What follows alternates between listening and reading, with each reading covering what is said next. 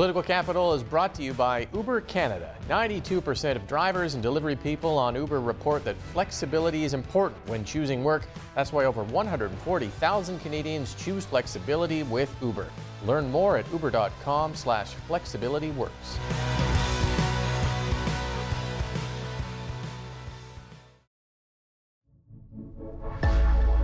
Check Podcasts.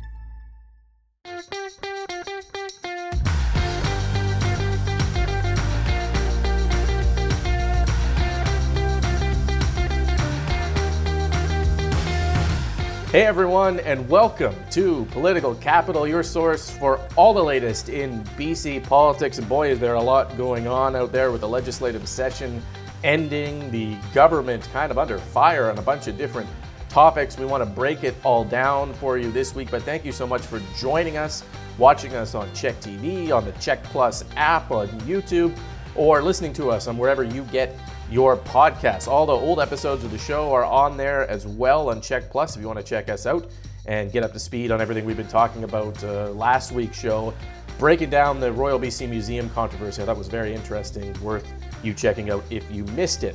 Let's bring in the panel this week that's going to break everything down. Jillian Oliver, BC Green strategist extraordinaire, is here as she is every week. Katie Merrifield, Vice President of Wellington Advocacy, is here, and Jeff Ferrier usually joins us. He is off this week. So we're going to jump right in to, I think, one of the biggest announcements we've had in BC politics in a while now, a historic announcement that Ottawa has approved BC's request for decriminalization of personal possession of small amounts of illicit substances. So we're talking cocaine, heroin, MDMA, methamphetamines. If you're below a certain amount, you won't be charged or arrested, or police won't seize your drugs. The idea here, according to the BC government, reduce the stigma around this. If you're not facing the potential to be arrested or charged, you might be more willing to be open to treatment or talking about your drug-related issues and addictions issues. It is the first Canadian province to have gone this route, so everyone is kind of watching here. What do we make of the decision, BC's position on this, and what it all means? Jillian, why don't we start with you? Yeah, I think the government deserves a lot of credit for showing leadership on this. That's kind of like the main point, is to show really high level leadership at the top that this is a health crisis. It's not, an issue of criminality, and that's how it should be treated. And the idea is that sort of, eventually, filters down into treatment. It helps, sends a big signal to healthcare professionals about how they should be treating people struggling with these issues, and sort of is like an important foundational piece to shifting the way that we treat overdoses and addictions. The devil is in the details, like it always is. The province had asked for a higher amount to be decriminalized, and the federal government essentially cut that in half. What the province had put forward was already done in consultation with advocates, with people who use drugs and who advocate on the issue, as well as with police. So it was already a compromise, and I think it was a little bit disappointing to see Ottawa come in and sort of, put its thumb on the scales on the issue. And there's also a long delay in implementation. It's a crisis. People are dying every day, and this doesn't come in until January. So, some disappointing details, but all in all, an important step towards treating it like a health crisis. Yeah, they're good points there, because this is a watered down version of BC's original request. Ottawa, like you mentioned, changed those details, decided it didn't agree with the kind of, I think, the core numbers in BC's submission, and instituted its own, and then kind of forced them on the government. So that's an interesting dynamic. But Katie, this is supposed to fit into a much larger, broader discussion about addictions, everything from safe supply to treatment. Decriminalization fits in there. That discussion of the spectrum here. What do you make of adding this into the mix? Yeah, so I'd say this was appropriately watered down, but we can get into that later. I agree with the motive in that we should be moving drug use and addiction into the healthcare space where it belongs. But there are several problems with this announcement. Because I think what's key when you move forward with decriminalization, you should also have an adequate treatment system for it to be successful. And we don't have that here. If we look at a few examples globally where decriminalization has happened, like let's talk about opioid substitution therapy. So in Switzerland, where it's decriminalized, almost 70% of heroin addicts there are on opioid substitution therapy, which is the highest ratio in the world.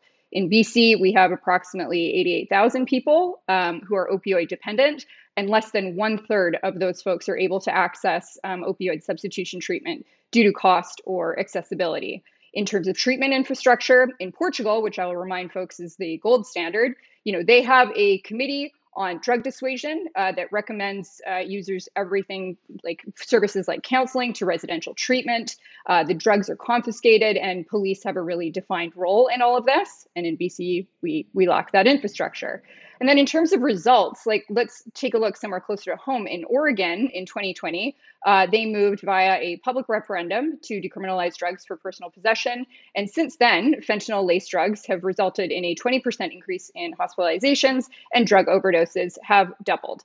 So given our drug supply here in BC is overwhelmingly cut with fentanyl and its analogs, not to mention benzodiazepines, I think we're on the same track to experience what Oregon did without the appropriate treatment infrastructure in place.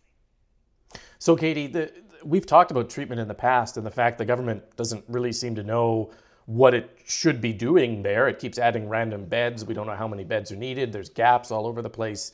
Is it a solvable issue, treatment, from your mind? Is there something government should be doing? Are there other things that should have happened before decriminalization, or what should they do now? Yeah, I think it should have happened in tandem. And there are other jurisdictions that are embracing innovations that I think we should look at here at home over the next 7 months. Like in Alberta, they removed any user costs to publicly funded residential treatment. If you are in distress, you can go to any fire station in Edmonton, and they will immediately connect you with virtual opioid dependency clinics. Like these are the kinds of initiatives that we need to see. They announced 4,000 spaces at the beginning of our mandate, whereas in BC we get press releases that, oh, there's 5 beds opening up in this region, as if that is something to celebrate. Like it needs to be better. We need to address this in a very comprehensive way, and I just don't think that pushing half measures does the trick. And, I want to cite a quote from David Eby back in 2009 when he was the head of the BC Civil Liberties Association. He said, "If you want to spend your entire welfare check on crack, that is your right. It is our moral obligation to offer folks a way out of it, but they have the right to make that stupid decision."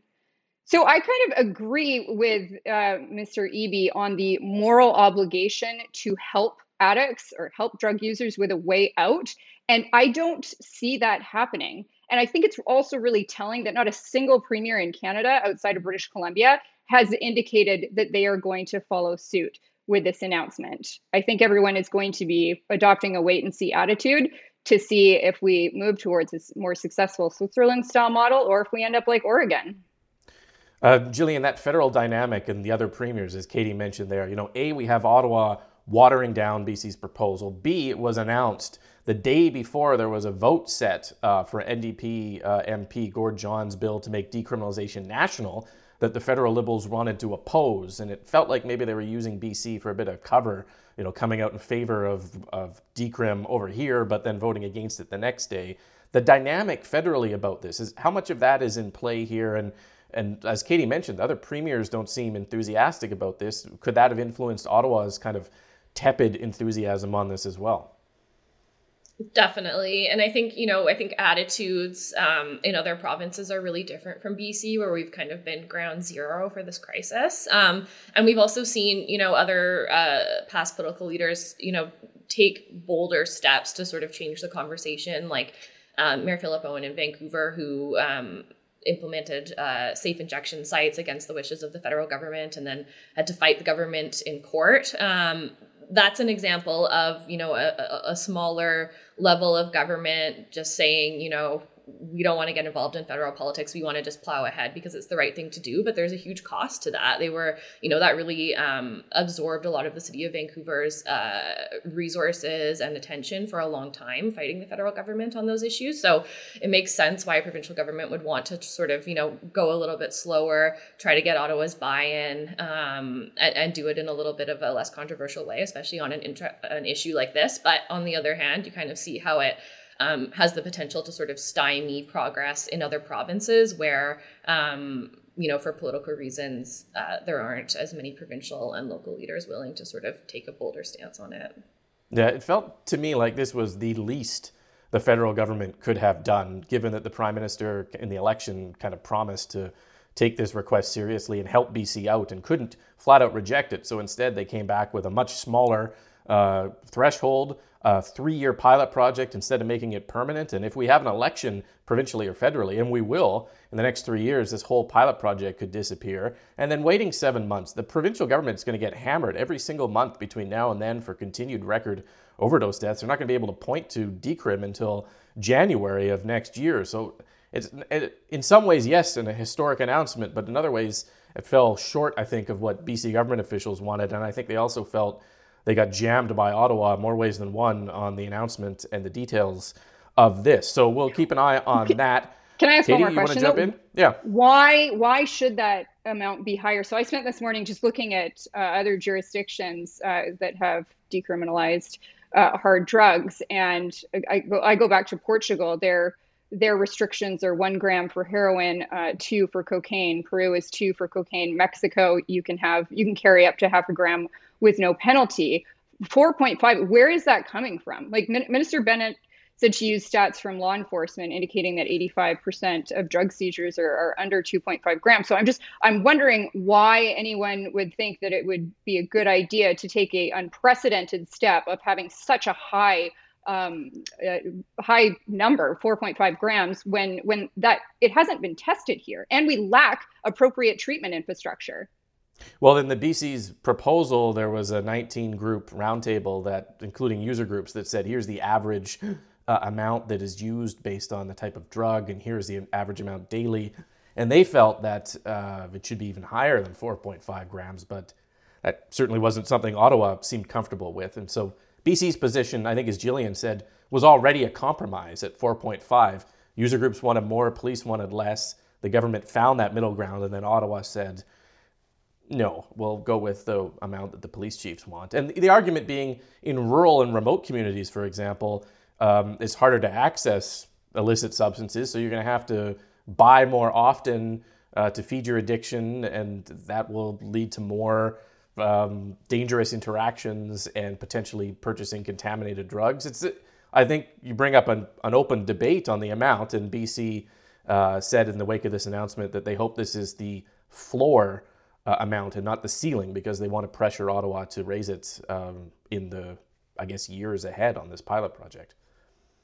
Let's jump into the next topic here, and that is the end of the spring legislative session. 5 months long. I would not call it an eventful legislative agenda. 22 bills, things like a cooling off period in real estate, a race-based data collection law, some forestry and First Nations legislation. There was a lot of political dynamics here, though, at play. We saw BC Liberal leader Kevin Falcon arrive into the House. We saw the government introduce the Royal BC Museum project, which created an enormous backlash. And I think for the first time, we saw a lot of issues start to stick on this government about record high inflation, record high gas prices, record high housing prices, all the healthcare system, emergency room closures. I certainly think the government was on the defensive as the session ended. What stood out to you, Jillian, about the session, and how do you kind of view it? Yeah, I think you're right. I think, government, it takes a really long time to draft legislation. So government is preparing for a session many, many months, even a year ahead of when it actually happens. So I think that's sort of why you saw the government's agenda and tone be quite out of step with where the public mood was at, because there's been a big shift coming out of, the ending of COVID restrictions, all of these other big issues sort of coming to the surface that you mentioned. And then I think also, of course, with Kevin Falcon arriving back in the House, there had almost been sort of like a holiday from intense politics, both because of, being in the public health crisis of COVID and because we had an interim leader of the BC Liberals who was really kind of just focused on keeping the caucus together, doing good work, and sort of just keeping things stable until Falcon arrived. And then we saw Falcon arrive at the Monday after the Friday that the Royal BC Museum hit. And, you probably couldn't choreograph better timing for the Liberals to sort of come in with all of this new energy and really hit the ground running as opposition. So I think you're right. We saw a huge tone shift sort of, I think, in the provincial media landscape or political landscape. And I think that's sort of, what stood out to me. And it's a session that's going to sort of mark, I think, a vibe shift in halfway through this mandate. The point Jillian just made about it being the government's slightly out of step, Katie, I think is an interesting one, because the Liberals were able to capitalize that and turn it into being tone deaf. It felt like the legislative agenda, it felt like the speaking points, it felt like the priorities and focus were out of line with the pressures people were feeling, and that gave a lot of room for the opposition to jump in and make some really hard punches that I think landed. Yeah, I agree. I think this was the worst session for the NDP since they took office. And I think it was the best one for the BC Liberals, which happily coincided with Kevin's entrance into the legislature. But no one should be popping any champagne bottles just yet. There's a lot of work to do before the next election, whether that's next year or 2 years from now. If I was giving advice to the BC Liberals, they've got 3 priorities. Number 1, they got to prepare for an early election next spring. Number 2, they need to continue with their rebranding process and start bringing folks back into the tent on the Conservative and the Liberal side. And 3rd, Kevin's got to get out across the province and talk directly to voters. I think that the barbecue circuit will be of an incredible importance this summer. And also, Ford won a commanding majority last night, second term. And I actually think that there are a lot of lessons to be learned from Ford's campaign for the BC Liberals in terms of tone, approach, strategy. One of the things that the Ford campaign did in this election is he did less media. It's not like he did no media, but he did less and focused more on getting his message out directly to voters. And I think that works really well for center-right parties who may not have the friendliest audience in mainstream media. Ben Woodfiden, actually, he wrote a piece in the National Post yesterday, and he talks about this kind of reshaping of center-right politics and how Conservatives are now really aligning with workers who were previously in more of the NDP camp. And I think that this is a perfect lesson for the BC Liberals to take in terms of who are the demographics they should be going after in the next election, which I think will be sooner than we all expect. What's your advice for the NDP? Well, I don't necessarily have advice. It's more of a prediction. I've thought this for a long time. I think that Horgan, he's reaching his 5-year anniversary this summer. I know that he's has a leadership role with Council of the Federation. I think Horgan has a real opportunity to leave his post as premier with his head held high and his legacy and reputation intact, museum debacle aside. And so that's a rarity. And so my prediction has always been that he will step down after those duties are complete. And then the NDP will be in a short leadership race. They'll have a new leader next year. They will have a goodies-filled election budget, and then we'll go to the polls.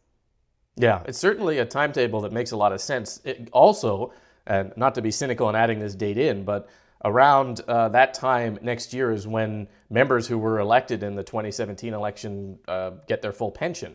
And that's always an important point for MLAs when you're talking about moving into a snap election with no security. So you're right. There's a calendar there where we could be in an election early next spring. Jillian, the issue of John Horgan, I thought this was his weakest session since 2017. He had health issues. He obviously battled throat cancer successfully in January. He had COVID in April. He appeared tired, and he admitted that publicly. He dropped an F-bomb on the floor of the House at one point. I watched him in estimates with Kevin Falcon, and he seemed to have, for lack of a better term, a bit of governmentitis, being kind of focused on talking about, well, the crime rate internally in government is down, while crime to everyone else appears up. And he's arguing about Statistics Canada numbers on healthcare when emergency rooms are closing.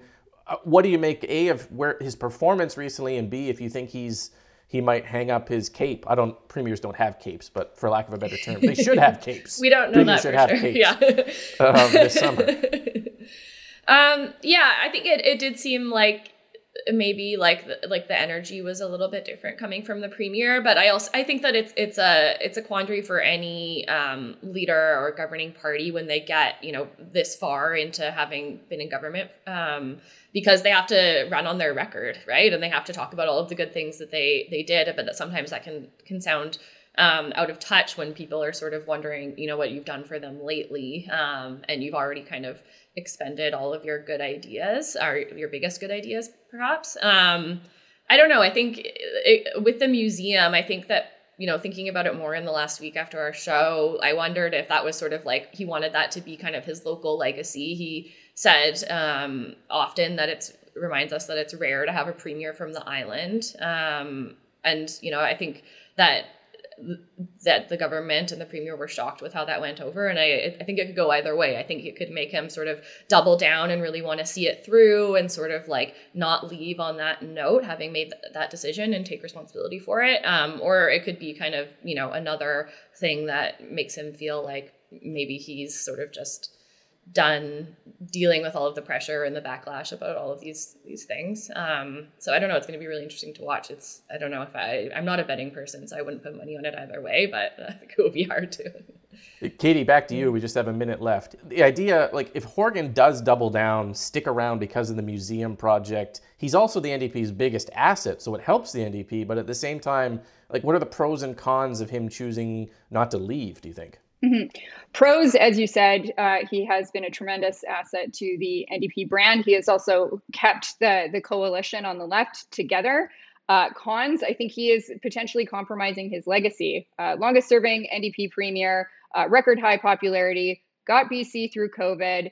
If he doesn't step down, then the museum might lag on that record. And I think that would be unfortunate for him personally.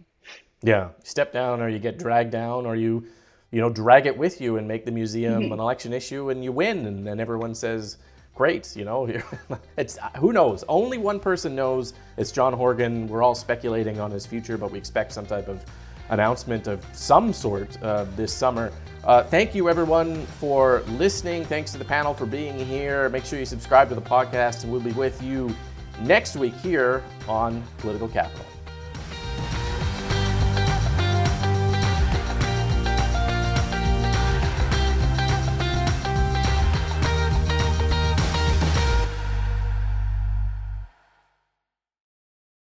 For the ones who work hard to ensure their crew can always go the extra mile, and the ones who get in early so everyone can go home on time, there's Grainger, offering professional-grade supplies backed by product experts so you can quickly and easily find what you need. Plus, you can count on access to a committed team ready to go the extra mile for you. Call, click Grainger.com, or just stop by. Grainger, for the ones who get it done.